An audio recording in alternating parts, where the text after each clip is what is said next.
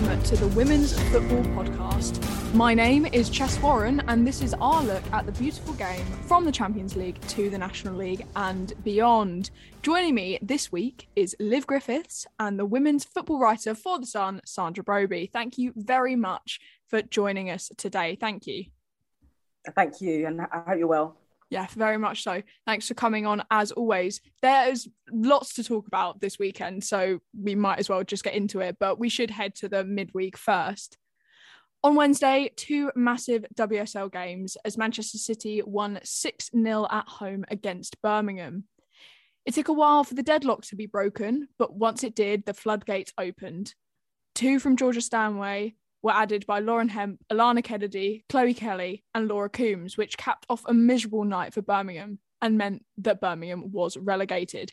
It's also worth noting that even though Birmingham have now officially been relegated, Darren Carter has won the Manager of the Month for April, which shows how strong he's been at this time for the Blues. Arsenal, on the other hand, won the North London derby at the Emirates 3-0. Beth Mead's goal and a Caitlin Ford double helped Arsenal move 1 point off leaders Chelsea, which meant it all went down to this weekend. Tottenham, though, almost got a late consolation when Angela Addison missed from the penalty spot in stoppage time. I did watch the game, and to be honest, it was a little bit dull. Aston Villa player Rusha Littlejohn said in her midweek podcast that Arsenal didn't really seem to get out of third gear for the entire game.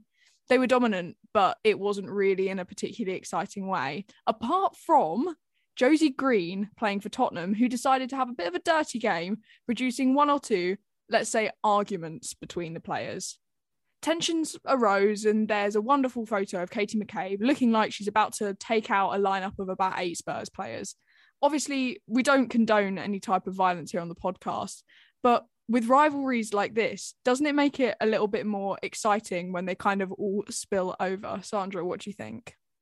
Certainly, rivalries in terms of football are entertaining, certainly for the fans. They're memorable. I mean, if you look at Arsenal, moving away from, say, the women's game, but just over the years, that the rivalry that their Premier League team had with Man United, people still talk about that, like, you know, the rivalry between Patrick Vieira and Roy Keane. I mean, obviously, like you say, it's the dirty tackles and tackles which could potentially seriously injure a player, and not something you want to see. But at the same time, it's sometimes good to have a little bit of feistiness, so long as it's within boundaries, so long as it doesn't end with a crunching tackle on a player that sees them, you know, or an injury that sees them going off.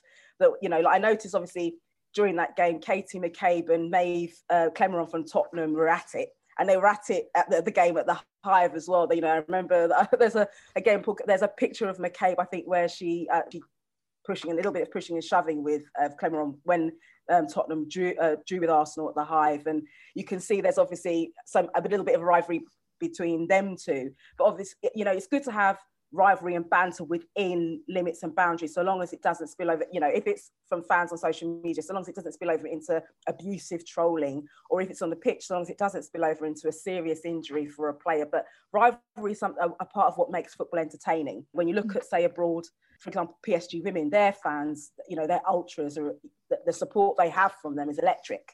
And it gives the game energy, but at the same time, you don't want it to be abusive or spilling over into something that's just not healthy. Yeah, it's a brilliant way to put it. Really brilliant way to put it. In contract news, though, for Arsenal, Steph Catley signed a new 2-year deal this week, as did Jonas Eidevall, who was pictured alongside Mikel Arteta as they were both signing their deals on the same day, which feels like a kind of a good PR move from Arsenal, as it highlights both managers. And they're not always the best of including the women with their men's media strategy. But on to this weekend, which is what we're all talking about. It was a title showdown between Arsenal and Chelsea. Arsenal were away at West Ham, with Chelsea at home to Manchester United. The Gunners needed to win, and they needed to hope that Chelsea slipped up. It was a goalless half down in East London, but it all stepped up in the second half as Stina Blackstenius came on as a sub and scored with virtually her first touch. Then Steph Catley celebrated her new contract by thumping in a second. We were all waiting on tenterhooks to see whether it would be enough for Jonas Eidevall's side. But Chelsea versus Manchester United at a sold-out King's Medal was truly a spectacle. United had never won at the ground, and realistically, the pressure was off for them as they needed City to lose to Reading for them to keep their third place spot, which realistically was looking like a bit too much of an ask. And you can tell when this United side play without pressure. Martha Thomas shocked the home crowd by putting home a goal in the 13th minute, and Cuthbert responded by equalising 5 minutes after. Tooney then slid another past AKB, and as the half-time whistle blew, the Red Devils were the unlikely leaders 2-1 up. It's actually really notable that United dominated the midfield in the first half. Chelsea looked worried, and they couldn't really seem to string a pass together to save their lives. But at half-time, Emma Hayes brought on G, and everything changed. Chelsea looked like a whole new side. Kerr equalised just after the break, and then Wrighton put another past Earps to make it 3-2. A nasty tackle on Leah Galton from Bright forced her off the pitch and onto crutches. And in the 66th minute, probably what will go down as one of the goals of the season, Sam Kerr, with a half-volley lob off her chest, put the ball into the back of the net to secure the title for Chelsea. The game ended 4-2. Well, that's it. Chelsea have won the WSL title for the third year in a row, and it all came down to the last game. Was there ever any doubt, though, that this side would come out victorious? Sandra, what do you think? I mean, that first half, Man United's performance in the first half was exceptional. And you just, the way they came out fighting, very fast start, were on the attack straight away. I think within the first 10 minutes, Galton had a shot on goal. And even just before half time, I think Jonna Anderson might have given the ball away. And I think it might have gone to Galton. And she tried to fire at goal, but Anne Katzenberger caught it. But in that first half, it just looked like Chelsea were wobbling the way Man United were playing. But as you mentioned, the halftime substitutions really did make the difference. And you talk about instant impact. Beth England and Ji So-yeon really did make the difference, particularly with that goal that Sam Kerr scored in the 46th minute. And then Chelsea just took it up a level and found their way to win. And in a way, that game kind of encapsulated their season, like coming back slightly late on when they have to get the win. And what's been impressive about Chelsea this season in terms of how they've retained the title is the different ways they found to win, like against Aston Villa, for example, scoring last-ditch goal in injury time, just finding that will and that way to win. It was an impressive display by United first half, but an even better kind of fight back from Chelsea, although it's unfortunate that Leah Galton was injured in that way. And after the game, Mark Skinner wasn't happy and just felt that, the tackle on her warranted a yellow card, which he didn't get. As you said, they did look really shaky in that first half, though. G was the real glue that held them together to allow them to secure the win, I think. Should Emma Hayes be worried that she's leaving in the summer? Who would be your replacement for her? Should they look elsewhere, or will it be in-club recruitment? I mean, I imagine they'll be doing some recruitment in the summer because obviously apart from G, you've got Drew Spence going, Jonna Anderson's going, and she's someone they turn to every so often. She might not be a first team starter, but she was someone they turn to every so often. Plus Melanie Leupolz is on maternity leave, and obviously they've got young talents coming through, some of whom are currently on loan. But within the club, obviously Fran Kirby's another exceptional playmaker, but obviously she's out at the moment, out of action. So I don't think they'll be worried. I think, if they need to, they'll recruit whoever they need to fill the gaps that they're currently in the squad. I don't think they'll be worried because I think what we've seen from Chelsea over the years is they're used to bringing in talent where they need to, like when they signed Sam Kerr and Pernille Harder, and look at the difference they've made. So I don't think it'll be, G's a huge, huge loss.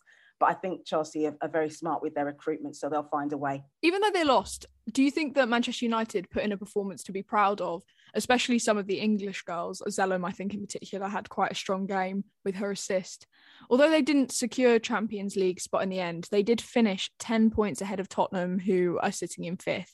Liv, do you think it's starting to look a little bit more like a top 4 instead of top 3? Yeah, I think Manchester United have to realise that they've got to look at it as a long-term project, and success isn't going to come to them overnight.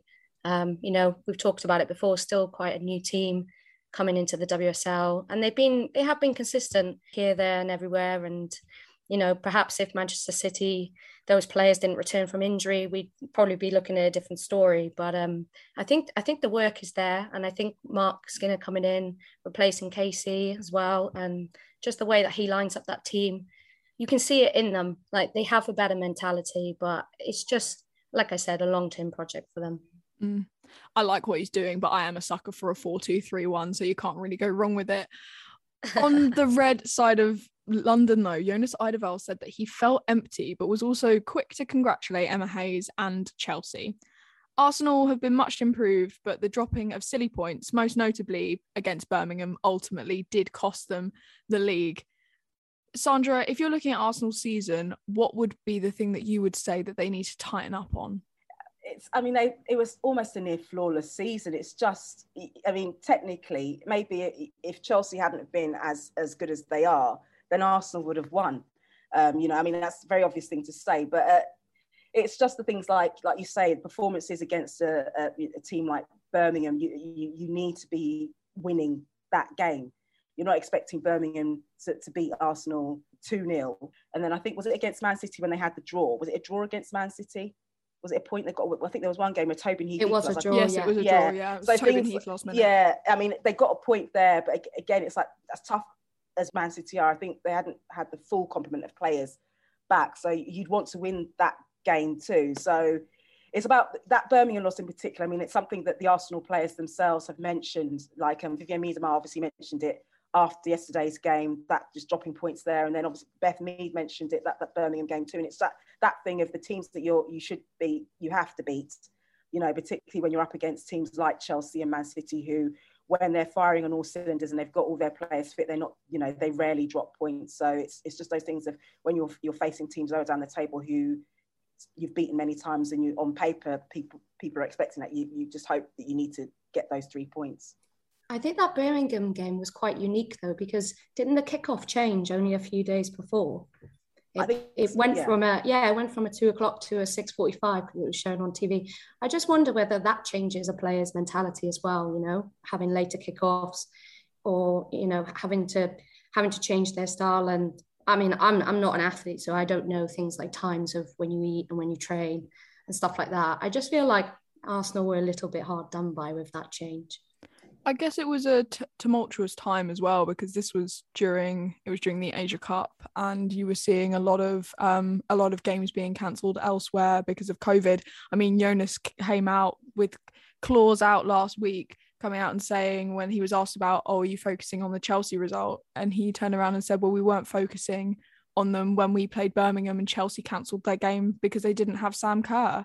So I guess it was, whether that's true or not, whether it was just said for a little bit of effect, but it was a tumultuous time that they were playing that game. So maybe with the mentality, it had something to do with it. But I guess when you're a footballer, you're expected to get these results week in, week out. Whether it happens or not kind of doesn't matter, but it's that test of kind of strength that you need to consistently get those results. Yeah, absolutely. It's just, finding that way to win, just being able to make sure that you get the points when you need to. That result for Chelsea, though, against Manchester United meant that Man City have cemented third place and qualified for the Champions League even after their shaky start to the season, as they beat Reading 4-0 at the Majeski Stadium to finish 5 points clear of their Manchester rivals. A Lauren Hemp and a Bunny Shaw tap-in had City 2-0 up at half-time, and 2 goals from Ellen White, heading in from a corner, and an Alex Greenwood penalty late on sealed the deal. 10 goals in 2 games means it's a very strong end to the season for Manchester City. That slow start really cost them for the title race, but have they ended it strong, Liv? What do you think? Oh, 100%. I think, we were saying earlier, if those injuries had stayed, we'd be looking maybe at Man United finishing third, but it just shows that when they have a full squad, how good Manchester City are. And I think next season, it's not going to be a two-way race at all. And then I wouldn't be surprised if Manchester City could actually take over from Arsenal. I just think they've just got a bit more depth in their squad. And having Chloe Kelly back, Lauren Hemp, fantastic players, so young and still growing as well.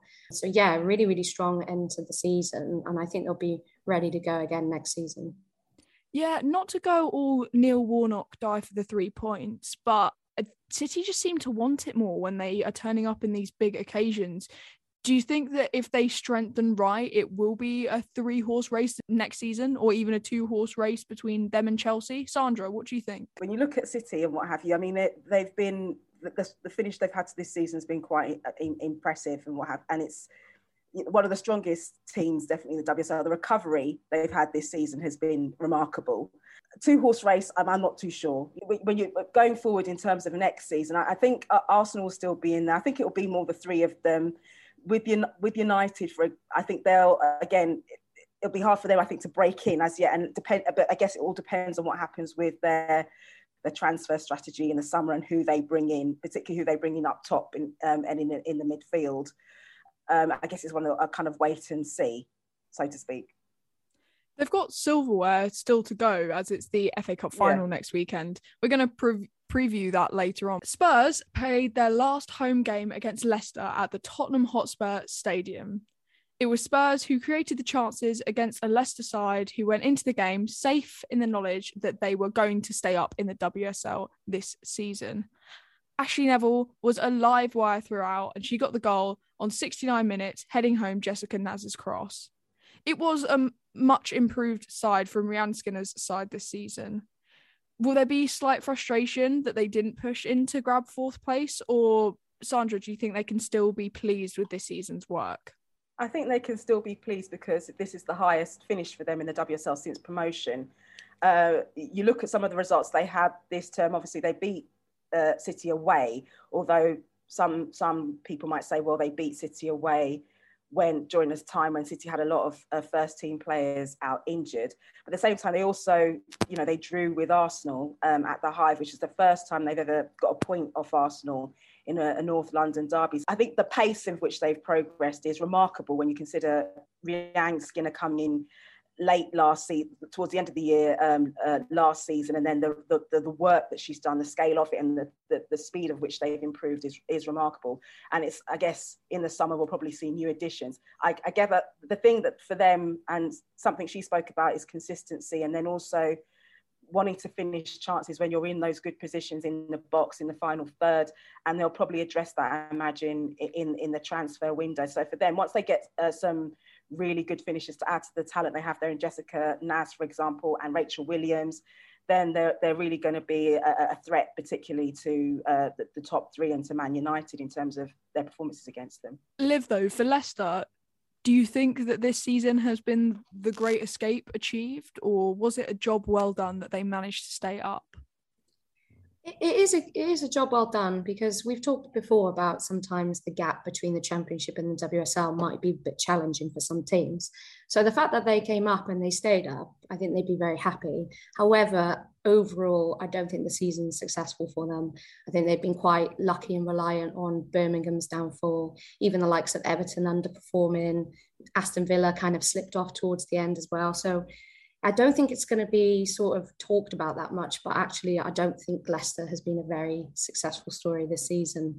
And they're definitely a team that's going to have to sort of bolster their squad in the summer, because at the moment there's just, Jess Sigworth was really unlucky to get that injury, but there's just no one scoring those goals for them. So Liverpool have been in the WSL before. Matt Beard's a great coach. So they'll be very lucky again to stay up if they don't change it next season going in.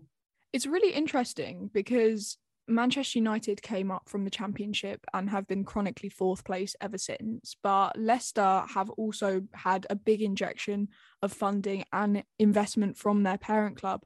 What do you think it is that they need to do to really compete? Is it strategic recruitment? Liv, what do you think? It's difficult, because you are right. When we saw some of the transfers going in, there were names that you'd seen in the WSL before. They all had experience, but I think we talk about it all the time, but mentality, I don't look at Leicester and think, okay, who's a strong leader? Like, who's a strong captain? Who's going to sort of pick them up when they're knocked out? And I think that's what they need more of. They need a bit more experience, like, some of the older players who are perhaps coming to the end of their careers, like another loan spell, go to Leicester, sort of pick them up, but yes, it's a really difficult one to sort of put your finger on. But hopefully next season they'll be able to be a little bit more successful. Sandra, what do you think about Leicester's performance this season? I'm actually quite impressed with what Lydia Bedford's done when you consider how it was when they, were the many games that they were losing at the start, and it just that streak they were on, to kind of bring a bit of stability and to get them, even though the finish of the season, the tail end of the season hasn't been so great. The main focus was survival, and she's done that. And she's done that with a squad that's mostly quite young. Many of them have not got WSL experience, got young up and coming talents like Shannon O'Brien, who, before she was at Leicester, before moving to Leicester, which I think she moved there last season, she was at Coventry, and she was working part-time and juggling her football along with another job. So to get these performances out of them in order to survive, I think is quite good. But yeah, I mean, they'll need to, again, next season's going to be far tougher, obviously, with Liverpool coming back in. So, it'll be a huge undertaking. But I think, job done in terms of they need to survive, and they've done that. Over to Birmingham, though, the Midlands derby between Aston Villa and Birmingham at Villa Park saw the Blues bow out of the WSL on a high note. Jade Pennock had already served a warning to Villa when her shot hit the bar, and they did take the lead when Greek international Beatrice Surrey's cross looped over an unfortunate Hannah Hampton for her third goal of the season. The crossbar at the Hold's end was rattled again, this time from Rachel Coursey, as Darren Carter's side held on for a third win of their campaign. I know we did mention it earlier about Darren Carter winning Manager of the Month in May, but he's improved the team. Do you think it will give them hope for next season? Yeah, I mean, he's kind of built a kind of good team spirit there. You felt there was like a kind of siege mentality, so to speak, which they needed to have towards the end of the season. I mean, the win, their performance against Brighton was impressive. Very gritty. When they had their chances, they were clinical. They dug it out and they defended really well. Emily Ramsey in goal that time was really good. And I mean, they'll be gutted, obviously, to go down, first time for them in the history in terms of their WSL history. But if he stays, because he hasn't confirmed whether he'll stay on or not, but you're assuming he will do from the way he's talking. There's certain players there that if he can persuade them to stay, they've got a nuclei that can help if they strengthen and do what they need to do. They've got the makings to try and get back into the WSL. And he talks a lot about the rebuild and rebuilding the club and addressing some of the things that popped up last season, which everyone talked about in terms of, facilities and other bits and bobs. And he seems keen on this rebuild and rebuilding the club and also changing the perception of the club. So, you'd expect that if he stays and if they back him to do what he needs to do, that there's a good chance they'll come straight back up again. Yeah, it's interesting you mentioned the backing there, because Siobhan Chamberlain said last night on the Women's Football Show that there's no reason why Birmingham can't bounce straight back in, but she said that it needs commitment and it can't be treated as a side project. Liv, do you think they could legitimately yo-yo back up into the WSL, or is that gap too much for them to face right now? It's a difficult one, because we say that the Championship is probably the hardest one to get out. There's only one spot.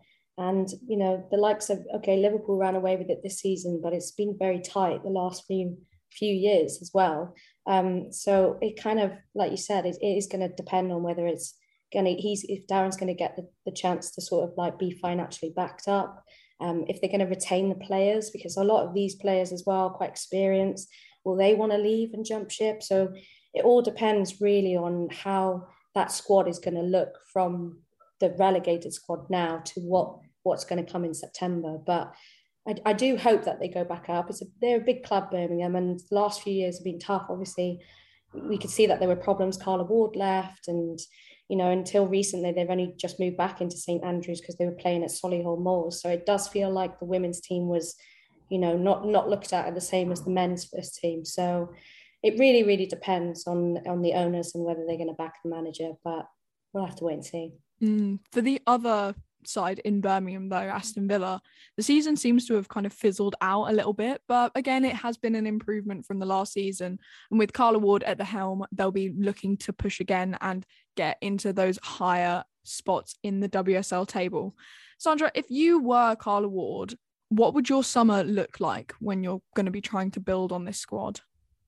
Well, obviously, you've got Remy Allen, who was key to them this season, being out with the ACL injury. Anita Asante's retiring. Jill Scott was on loan, and do they try and extend Jill Scott's loan, for example? I think maybe they'll probably want to strengthen in midfield and defence again. Obviously, Anna Patten went back to Arsenal, so they'll probably want to bolster midfield and defence again, and maybe look at additions, perhaps 1 or 2 kind of squad additions for the front line.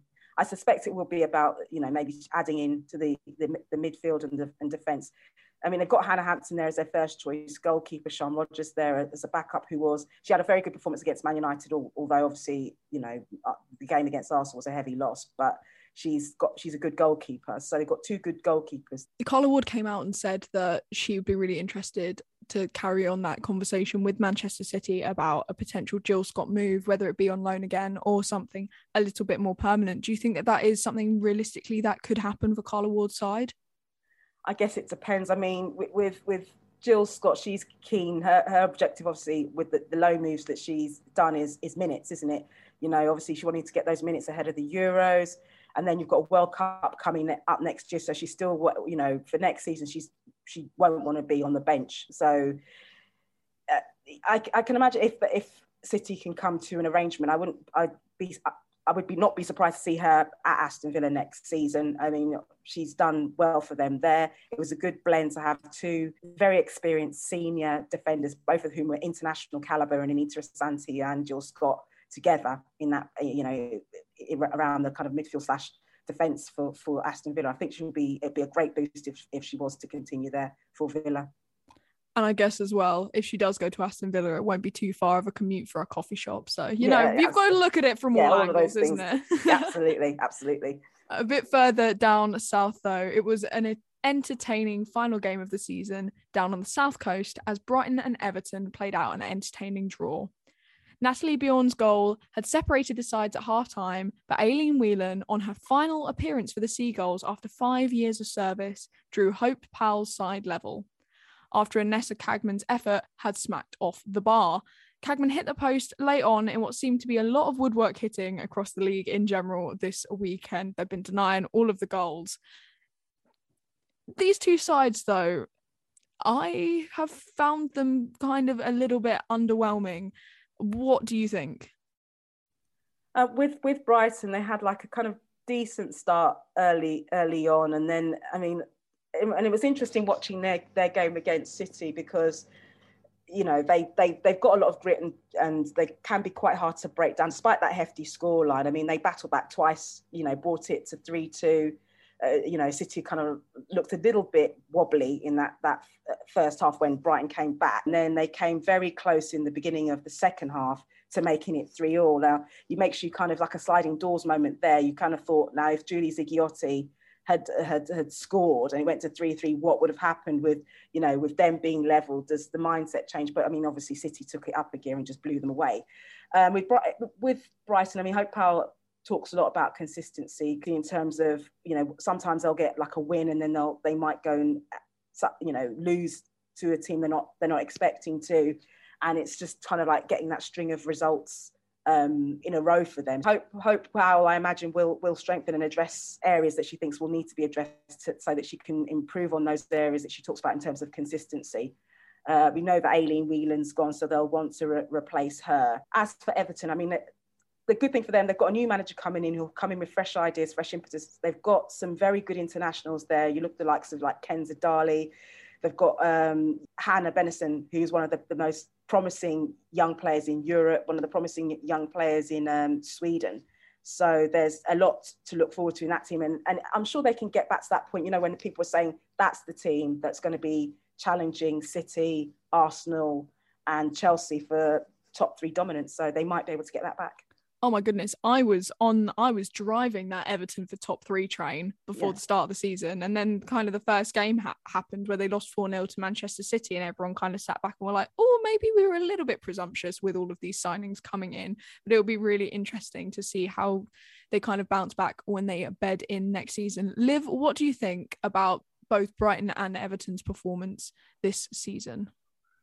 I think Sandra summed it up pretty well. I think Brighton started off so well at the start of the season. You kind of thought it was going to be between them and Spurs to sort of hold on to 5th and 6th, but just wasn't consistent enough. And as for Everton, I mean, there's some sort of pattern, isn't it? Like when the men's team do really well, so do the women's, and now they're both having terrible seasons. So maybe they change that water supply that we go on about at Everton. But I think for them, they've just not had time to settle. And obviously now with a new manager coming in, hopefully they can just restart and recharge their batteries and get back to where they belong, which is probably the top half of the table.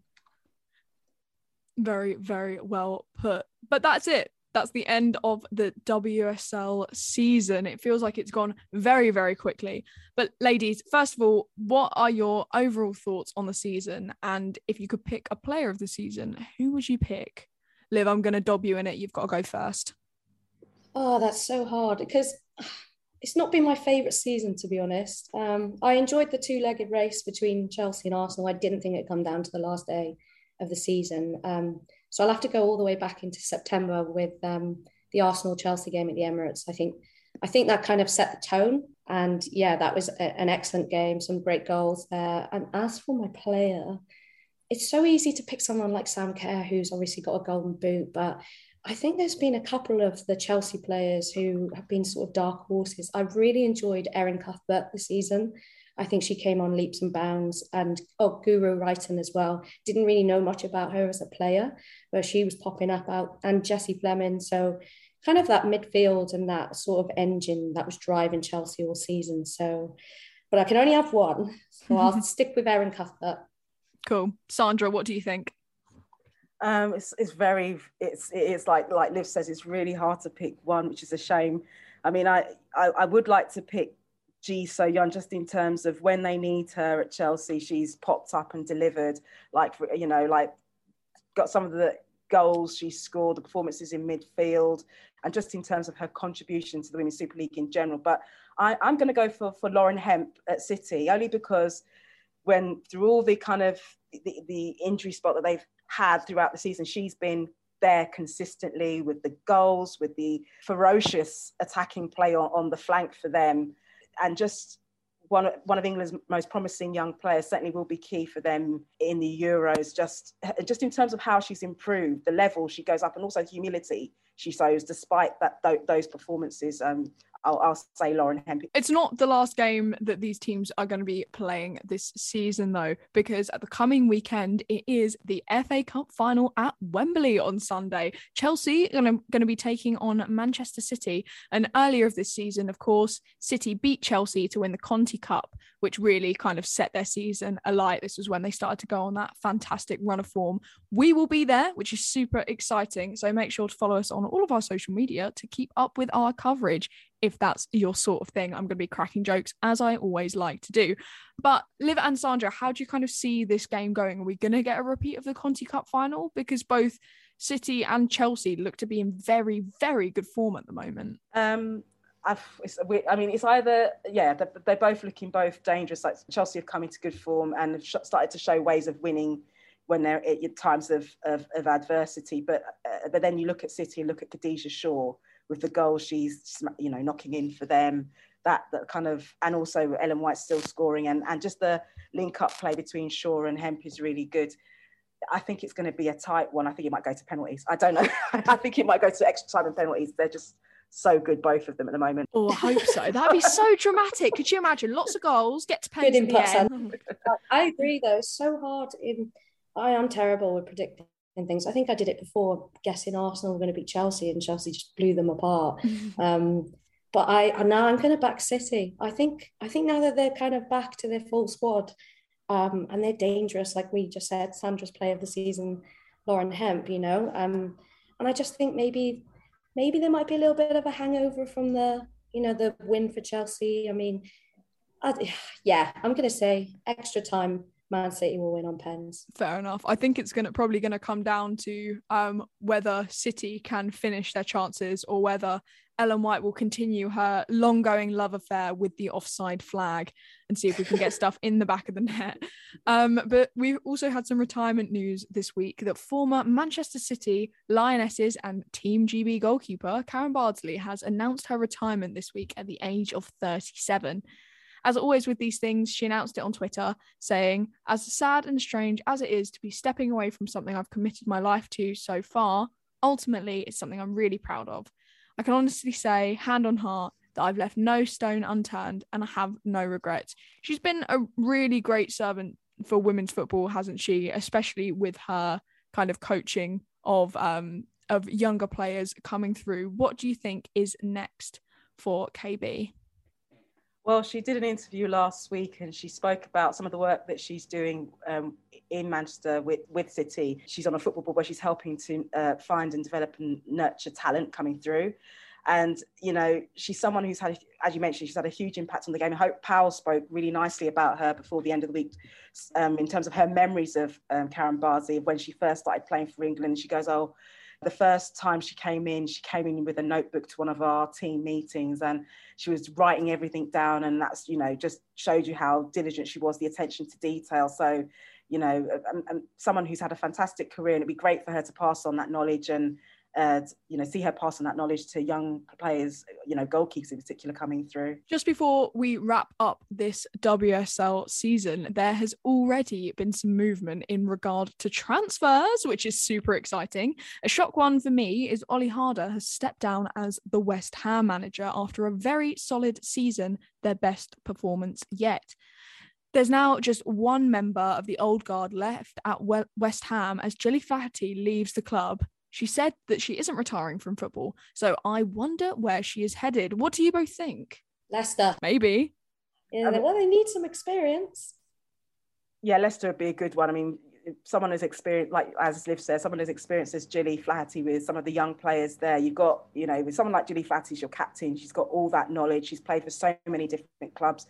She's won many different things, you know, experience from Arsenal. Just having someone with that knowledge and that experience to come into a team like Leicester and help young players coming through would be a good one. I mean, or you know, would she go to somewhere like Brighton? I don't know. I'm just being speculative here. But I know that obviously Hope Powell's also looking to the future and bringing in young talent. But it'll be interesting to see where she goes. Yeah.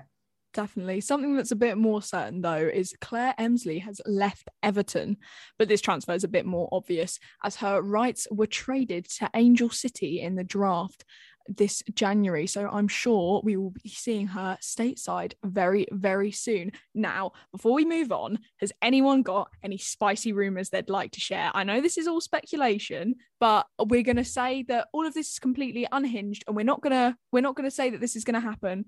But if it does happen, we're just going to pretend that we all have crystal balls. Liv, what's your most kind of exciting transfer rumor that you have at the moment, and is there anything that you'd really like to see, any movement that you'd really like to see of players? Oh, I mean, I don't spend a lot of time on the old Twitter feed and all these gossiping rumors, because half of them are not true, like you said. But I would like to know where Natasha Harding is going, because that's the only important transfer that I care about this summer. I reckon. Yeah, maybe she'll go abroad. I don't quite know. I've heard whisperings of Liverpool for that. Ooh. Because apparently Liverpool are looking to get 5 in, and there's going to be quite a big out, and it would be interesting to see someone with that sort of experience coming into the club. Wow. But you heard it here first. You heard it here first. And if it doesn't happen, don't listen to me. That's your fault for listening to someone who has to spend too much time on Twitter. But Sandra, what do you think? Is there any transfers that you'd like to see happen? I mean, with Drew Spence going from, she obviously leaving Chelsea after the FA Cup final, will she end up somewhere like Brighton, for example, with Hope Powell? It would be interesting to see. I mean, Hope Powell obviously, you know, she brought in Danielle Carter, you know, following her red instinct. She likes experienced players. It'll be interesting to see whether Drew Spence ends up there, for example. And obviously the big one is with Miedema. Lots of rumours flying around about Barcelona. It's been reported earlier at the start of this season that, you know, she will, lots of reports saying, oh, she will end up there. And then, you know, on Twitter, apparently her agent started following Barcelona's accounts. So, they liked her agent liked the tweet. Yeah. The tweet that said, and I checked it because I thought it was fake, not fake. So apparently, let me read that. She didn't follow it. She liked a tweet, but that doesn't, you know, we wait and see. I mean, we don't know until it's you know, unless you see her there and she's, whether she's at Arsenal or Barca, we don't know. It's all speculation. And then obviously there was all the speculation around Caroline Weir and Real Madrid, but again, you know, you don't know, you just have to wait and see. But for me, it'd be interesting to see if Drew Spence goes to Brighton, for example. I mean, obviously you've got the big ones like Miedemar and Caroline Weir and what they're going to do, but it'd be interesting to see if Drew Spence, where she goes after she leaves Chelsea after such a long spell there. Definitely, I think that's a good note to end it off on, because we know that Drew Spence has left Chelsea and she's going somewhere, so it's where she's going to go. But talking about up north though, up in Scotland, a historic moment as Rangers claim their first Scottish Women's Premier League title after holding Glasgow City to a 0-0 draw. City had won the preceding 14 top flight titles. Rangers' previous best finish was runner-up in 2014. Malky Thompson's side had won 24 out of their 26 games so far this season. Rangers face Celtic in their final game of the season next week, hoping to finish the season in style. That's where we're ending it today. Don't forget to follow us on Twitter at TWFP1 and on Instagram at the Women's Football Podcast. Make sure to go and give us a like and a review on our podcast. Thank you very much to our lovely guests for coming on as always, and we will see you all very, very soon.